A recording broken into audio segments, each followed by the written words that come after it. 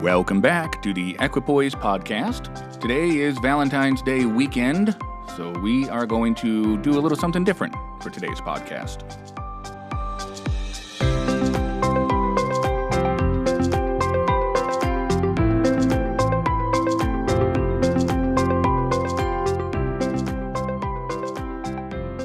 So this morning for Valentine's Day weekend, yes, I am one of those heretics that will occasionally break away from an expository sermon series to preach about an event or holiday, and Valentine's Day, we did do that today. And I preached a message called What Love Does. One of my opening illustrations was the account of a man who was sentenced to die under Lord Oliver Cromwell. My youngest son, his middle name is Oliver, after Lord Oliver Cromwell, the Lord Protector of England. And he sentenced this man to die for his crimes at curfew. Well, as the story goes, his fiancée threw herself on the clapper of the bell, great damage to herself, potential death, to stop the curfew bell from ringing. And it's an example of self-giving love that focuses on the object of love, not self, right, to one's own harm. And you can see how that would easily tie into a picture of Christ and self-giving love. It's quite beautiful, really. Well, anyways, as I was speaking of this account, one lady in our church, a dear, sweet, wonderful lady, she said, that's a poem. That's a poem. And I said, you're kidding me. And so I set an alarm on my phone to look up the poem later this evening, right when I was preaching. We're kind of informal, I suppose. And sure enough, somebody actually looked it up during my sermon, which makes me feel good and bad at the same time. I'm still processing. And they sent me the link to the poem, and I read it, and I said, oh, my goodness. Now, I wasn't going to do a podcast today because I haven't had a ton of time with my family. It's been an exceptionally busy week and even weekend. But I said, no, I've got to read this poem for my podcast episode today. So it's a poem that was written by Rose Hartwick Thorpe in 1867. It's set in catalectic trochaic octameter. And I hope that it is a blessing to you, and I hope that you enjoy it as I have enjoyed it. And if you want bonus points, you can read this to your spouse for Valentine's Day. You have my personal guarantee that it will lead to a 38% increase in your reciprocatory love life. And you can take that to the bank. Actually, please don't. That's entirely groundless. All right, here's the poem.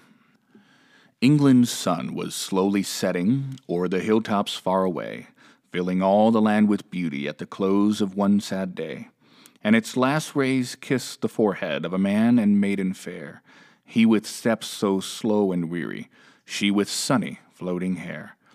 He with bowed head, sad and thoughtful, she with lips all cold and white, struggling to keep back the murmur, curfew must not ring tonight. Sexton, Bessie's white lips faltered, pointing to the prison old, with its walls so tall and gloomy, moss-grown walls, dark, damp, and cold. I've a lover in the prison, doomed this very night to die at the ringing of the curfew, and no earthly help is nigh. Cromwell will not come till sunset, and her lips grew strangely white, as she spoke in husky whispers, curfew must not ring tonight. Bessie, calmly spoke the sexton, every word pierced her young heart, like a gleaming death-winged arrow, like a deadly poisoned dart. Long, long years I've rung the curfew from that gloomy shadowed tower. Every evening just at sunset it has tolled the twilight hour. I have done my duty ever, tried to do it just and right. Now I'm old, I will not miss it. Curfew bell must ring tonight. Wild her eyes and pale her features, stern and white her thoughtful brow, as within her secret bosom Bessie made a solemn vow. She had listened while the judges read, without a tear or sigh, at the ringing of the curfew Basil Underwood must die. And her breath came fast and faster, and her eyes grew large and bright, one low murmur faintly spoken, curfew must not ring tonight. She with quick step bounded forward, sprang within the old church door, left the old man coming slowly, paths he'd trod so oft before. Not one moment paused the maiden, but with eye and cheek aglow, staggered up the gloomy tower, where the bell swung to and fro. As she climbed the slimy ladder on which fell no ray of light, upward still her pale lips saying, curfew shall not ring tonight.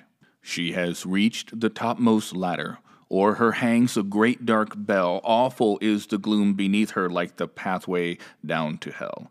See, the ponderous tongue is swinging. 'Tis the hour of curfew now, and the sight has chilled her bosom, stopped her breath, and paled her brow. Shall she let it ring? No, never! Her eyes flash with sudden light as she springs and grasps it firmly. Curfew shall not ring tonight. Out she swung, far out. The city seemed a speck of light below, there 'twixt heaven and earth suspended as the bell swung to and fro. And the sexton at the bell rope, old and deaf, heard not the bell, sadly thought that twilight curfew rang young Basil's funeral knell. Still the maiden, clinging firmly, quivering lip and fair face white, stilled her frightened heart's wild throbbing. Curfew shall not ring tonight. It was o'er. The bell ceased swaying, and the maiden stepped once more firmly on the damp old ladder where 400 years before a human foot had not been planted. The brave deed that she had done should be told long ages after, as the rays of setting sun light the sky with golden beauty. Aged sires with heads of white tell the children why the curfew did not ring that one sad night. O'er the distant hills comes Cromwell. Bessie sees him, and her brow, lately white with sickening horror, has no anxious traces now. At his feet she tells her story, shows her hands all bruised and torn, and her sweet young face still haggard with the anguish it had worn. Touched his heart with sudden pity, lit his eyes with misty light. "Go, your lover lives," said Cromwell. "Curfew shall not ring tonight." Wide they flung the massive portals, led the prisoner forth to die, all his bright young life before him, 'neath the darkening English sky. Bessie came with flying footsteps, eyes aglow with lovelight sweet. Kneeling on the turf beside him, laid his pardon at his feet. In his brave, strong arms he clasped her, kissed the face upturned and white, whispered, "Darling, you have saved me. Curfew will not ring tonight." And that's the poem. That's the poem. I think it's an absolutely beautiful poem, and I hope it causes you to reflect on the love of our Savior, Jesus Christ, who loved without necessitating anything in return. I know there's all kinds of different theological systems out there insisting one way or the other, but real love does not think about what it can or will get in return. Real love lays down one's life regardless of what it will or might receive in return. That's what chesed is, the eternal loving kindness of God. And it's a love that transcends, love that is natural for us, particularly when it's aimed at our enemies. But I won't repreach the sermon here. Anyhow, hope you enjoyed the poem, and I hope that you have a wonderful day. If you celebrate Valentine's Day, happy Valentine's Day. If you don't celebrate Valentine's Day, then happy day. And until next time, stay balanced.